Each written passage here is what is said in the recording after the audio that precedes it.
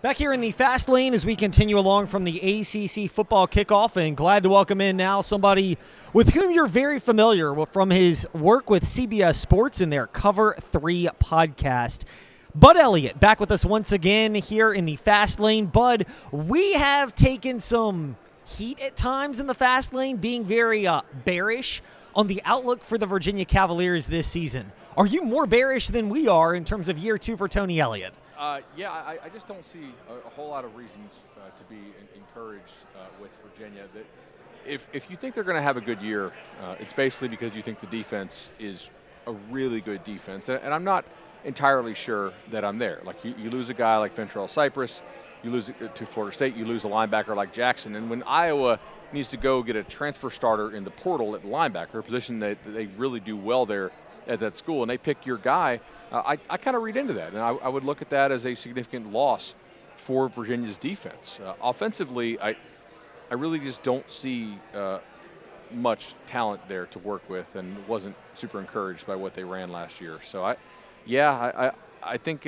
if it works out for Tony Elliott at Virginia, it's going to have to be a real slow build. And I mean, let's also address it's a hard time to take over a program that I would label as an academic program with the transfer restrictions that you have. You look all across the landscape right now, Northwestern, different problems there, but in terms of getting transfers in, a lot of difficulty. Stanford, Cal, Vanderbilt, all the programs that are serious about academics really are having trouble in this portal era because it's a talent pool in which you really can't fish deeply. Bud Elliott from the Cover 3 podcast on CBS Sports, stepping into the fast lane. Is it reasonable from your perspective for a lot of Virginia fans whose bigger concern is not even the losses on defense, as you outlined with Cypress and Nick Jackson, among others, but the fact that the talent that put up great numbers in 2021 clearly regressed last year, and now that talent's gone and you're replacing them theoretically with less, at least proven talented players now? Yeah, and not to be overly negative. I don't see the level of talent much as of yet. Tony did have a reputation as a good recruiter when he was at Clemson. Certainly it's easier to recruit when you are wearing the Clemson polo than when you're wearing a different polo. But I think there are reasons to be concerned about the level of talent on that football team. There's some chance they lose their FCS game. Right, I was looking at my numbers. That's not necessarily an automatic. Now they should win. I have them favored to win the ball game, but they could lose that too. So there's significant downside risk, I think, with this team. Bud Elliott with us here in the fast lane at the ACC football kickoff. You mentioned that. I mean, their schedule for Virginia this year, non-conference. Am I off base in struggling to find how they get over the 3.5 win total mark when you consider that you open with Tennessee, you've got JMU coming in, which about a pick'em spread. William & Mary's a top 10 team in 1AA FCS, and then Maryland's a bowl caliber team, and that's before you get into the meat of the ACC. So the schedule is a really challenging schedule if you're like a bottom half team in the country, right? If you're like a national title type contender, it's not that difficult because there's not that many super elite teams on the schedule, but that's not what Virginia is. So for them, I mean, almost every game they play is going to be a battle. I can paint you a picture where they get over 3.5. It's basically the defense doesn't drop off quite as much as I think. The offense just plays about as good as it did last year, maybe a little more consistency, a few less turnovers. Maybe they get some good bounces in some of these games. Some of these teams that they're playing are not exactly world beaters. So you play a bunch of close games and you come out on top, perhaps, of some of those close games. It's not crazy to think that you could go over 3.5. I'm not taking them over 3.5, but certainly it's not insane to think it. Bud Elliott 3 is the Twitter handle. He's with CBS Sports College Football Podcast. They are unveiling their ACC outlook later this week, and maybe afterwards if you're listening a few days from when we record this on Tuesday, the 25th of July, from the ACC football kickoff. Bud, Virginia Tech, Brent Pry, that win total is kind of waffle between 5.5. Long term, I see where they're building something good, but does that preclude them from overcoming a lot of short-term hurdles, particularly offensively? Yeah, I think that's the real big question there. So they went out and they took the Baylor quarterback. Returns in spring were not super encouraging on that transfer take. So my question here is, will it be Wells again? And if so, does that present a bit of a hard cap on what you can do offensively? I mean, he was never really a good passer at Marshall, a kid that won a lot of ball games at Marshall with his legs, and they had to run him some last year. The passing game, I know that they are encouraged by the transfer receivers that they took. I think from Middle Tennessee, and I forgot where the other kid was from, but I know in my head, my notes say receivers are trending up. And so I could certainly see Virginia Tech making a bowl. Like, somebody is going to win some of these toss-up games in the bottom half of the ACC, whether that's the Hokies, Yellow Jackets, if you want to put Cuse in that category, right, Virginia. Like, somebody has to win some of these ball games. Somebody has to lose them. So it's not inconceivable that Tech could play decent enough offense and okay defense and come out on top and return to a bowl. Recruiting-wise, they're doing a little bit better this year than they were last year. Last year, I mean, look, I don't know that they play the NIL game super well, just compared to some of the schools close by that do have a lot of money to splash the pot. And it looks like they're going kind of more of a developmental role and developmental program, which maybe that's what they need to be right now. In terms of program identity with Virginia Tech, it seems a lot of fans in Blacksburg and obviously Virginia would agree that Brent Pry kind of gets it from what you mentioned, the developmental angle. Do you see them maybe being a poorer version of Penn State where they can recruit and develop talent in a lot of areas, but whether it's Wells versus Drones at quarterback this year, or heck, look at Penn State's history, quarterback seems to be the one area that tree, the James Franklin tree, seems to have struggled to fully grasp. Yeah, I think that's probably pretty fair. And it's hard to get the super elite quarterback. When you hire a D coordinator as your head coach who has not been a head coach before, you always kind of worry about, am I getting a Will Muschamp, right? A guy that just, for some reason, his program just can't run offense. Now, I don't think that there's really reason to believe that with Pry. It's been one season, right? And so I guess we'll see. Maybe Drones gets it in the fall and is able to take a big jump and outplay Wells. Or maybe Wells takes a jump in the second year in the system. I know that they were wanting to acquire an offensive tackle in the portal. Welcome to the club. Almost everybody out there wanted one. I'm not really sure they got one to fix their needs there as well. Everybody's touched on that, and you touch on this a lot on the Cover 3 podcast presented by CBS Sports and have a good grasp on recruiting and the direction of college athletics, as Bud Elliott is with us in the Fast Lane. He's at Bud Elliott 3 on Twitter to keep up with him there. The offensive and defensive lines. I mean, I'm not going out on a limb in saying this. I cover high school football. There are a lot of guys that are 5'10", $180, and you may be able to add a little weight, and they'll fit that. It's a lot harder to find guys that are 6'3", 300-ish pounds that can move like a dancing bear. And is that the big reason why Virginia Tech, frankly, most schools in the country are struggling to replenish the offensive and defensive lines? I think so, right? And like, those are the guys that are going to get the NIL money and really get paid because they're at premium positions, and there's just not many body types like that. So yeah, I think that's definitely part of it. In terms of looking ahead to the ACC, obviously we will direct our winners to your Cover 3 Locks podcast for the ACC. You're 59% against the spread the last couple of years, so clearly you have got a finger on the pulse of looking ahead. We'll give our big overview question. One team that generates a lot of hype, Clemson, Florida State, Miami, Louisville's gotten buzz this preseason. Out of that grouping, we'll put North Carolina there as well. Who's one that you like? Who's one that you're a little concerned about? So I did send this to my betting newsletter, which you guys can find at the bottom of my Twitter links there. I played some North Carolina alternate line under 7.5 at like 3-1. Just based on the idea, I'm not sure that team is ever going to be physically tough under Mac Brown, and they are so quarterback dependent. I mean, if you don't have Drake May, do they make a bowl? Right?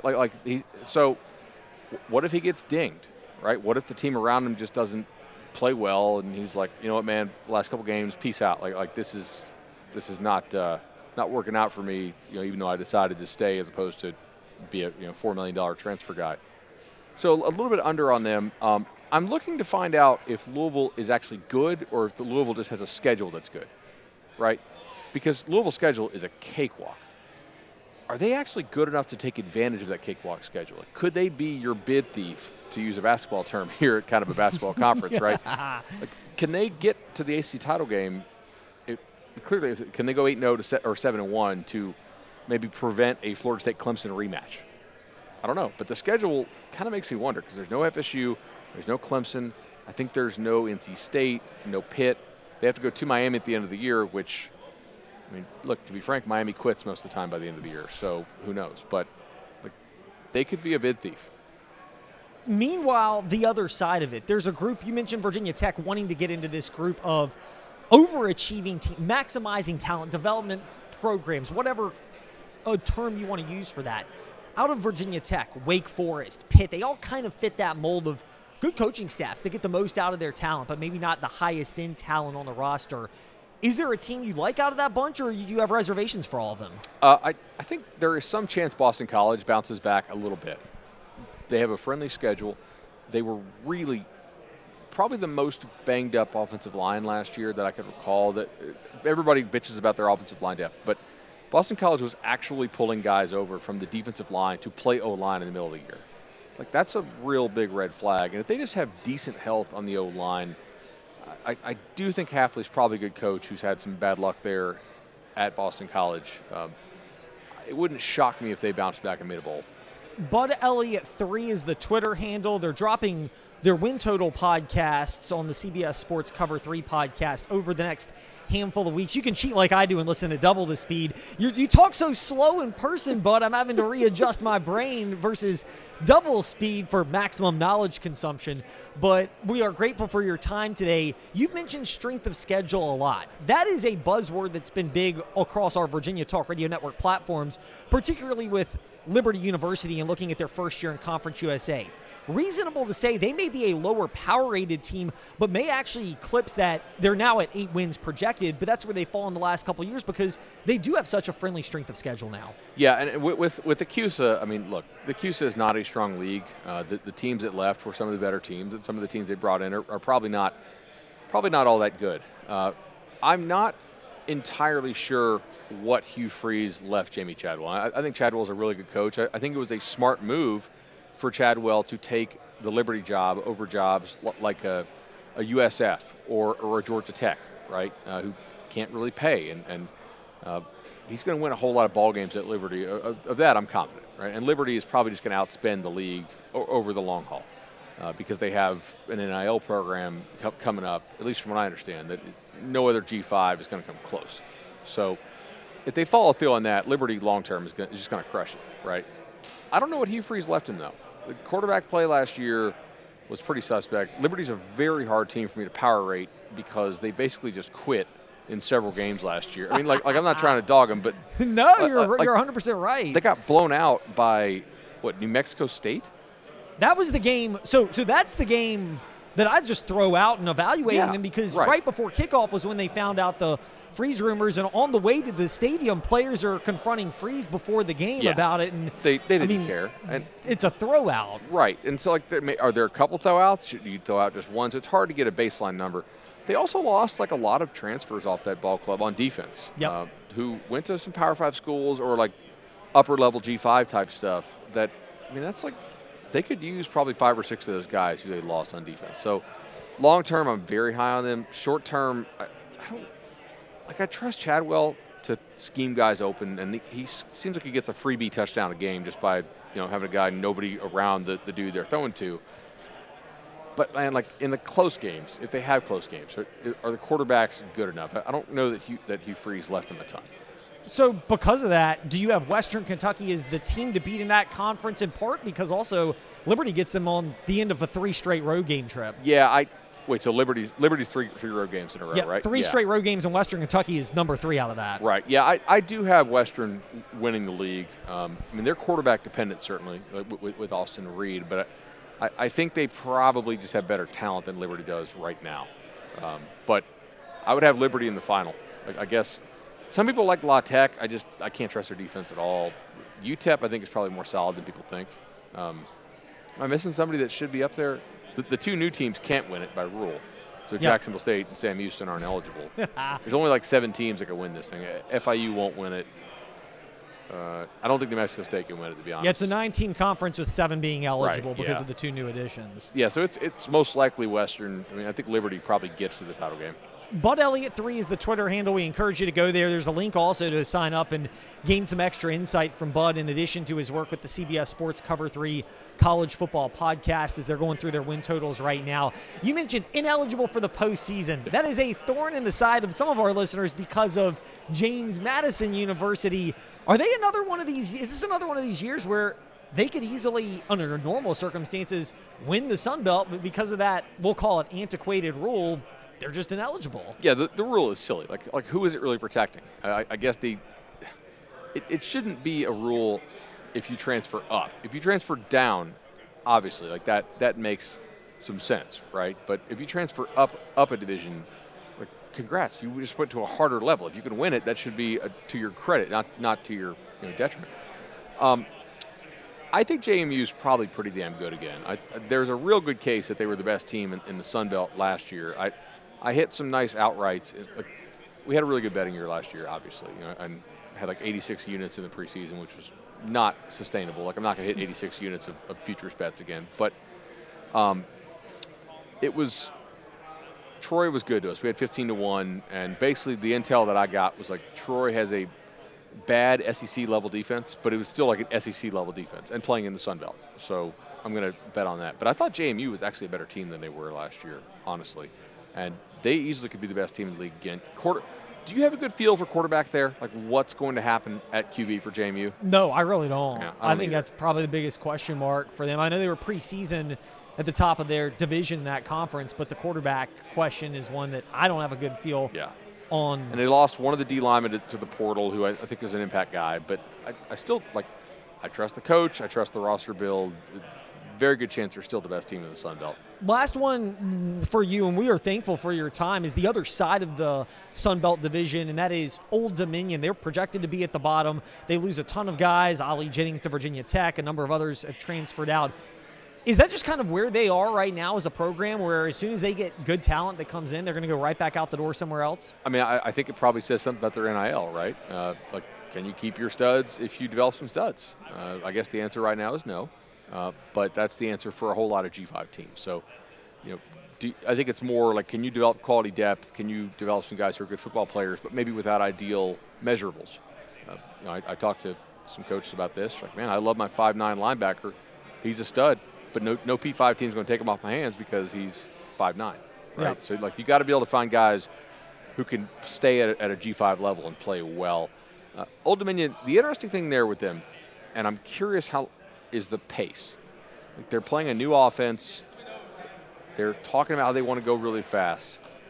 If you're bad and fast, though, that's a lot of times the bad teams don't keep playing fast. They slow it down. Like, how long are they going to play at that pace if they are bad? Or does the pace catch people by surprise and they stick with it?